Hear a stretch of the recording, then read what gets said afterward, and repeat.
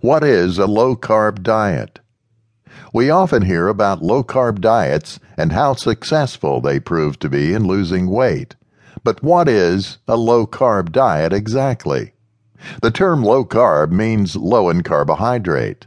Carbohydrates are usually found in foods like pasta, potatoes, fruit, bread, and rice. A low-carb diet does not entail any specific diet, nor does it include well-defined steps to losing weight. It is a rather loose term that varies according to the person who uses it. Some common features, though, include consuming foods that are low in carbohydrate and glycemic. The consumption of carbohydrates leads the body to excrete insulin. As carbohydrates get digested, glucose, the effect of insulin excretion, either gets burned by our body if we need immediate energy, or else gets stored as fat. More seriously, after consuming a meal that consists mainly of carbohydrates, the level of insulin in our body goes suddenly up, and after a short time, suddenly down. This effect causes us to be hungry only after 2 or 4 hours from our last meal, leading us to a vicious circle of being hungry, then eating, and finally storing fat. The main ways to define a low-carb diet, following the initial question, what is a low-carb diet, is to clarify whether you are talking about the actual carbohydrate that an adult consumes daily, or about the percentage of the calories in a person's diet that comes from carbohydrates. The usual amount of calories that are allowed in an adult's diet is about 50 to 60%. So any percentage of calories coming from carbohydrates that is below that can be thought of as low carb. The most common misconception about low-carb diets is that people who follow this kind of eating plan are actually striving to consume a zero amount of carb.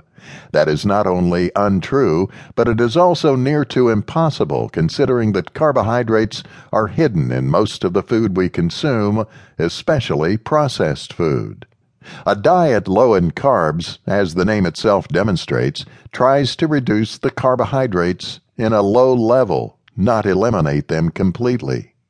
Another common myth is that a low-carb diet forbids you from eating fruits and vegetables.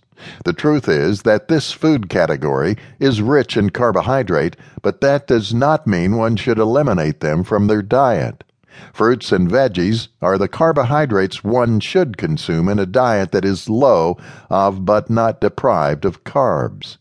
Among the benefits one could gain from following a low-carb diet is first and foremost the loss of weight and the increase of energy.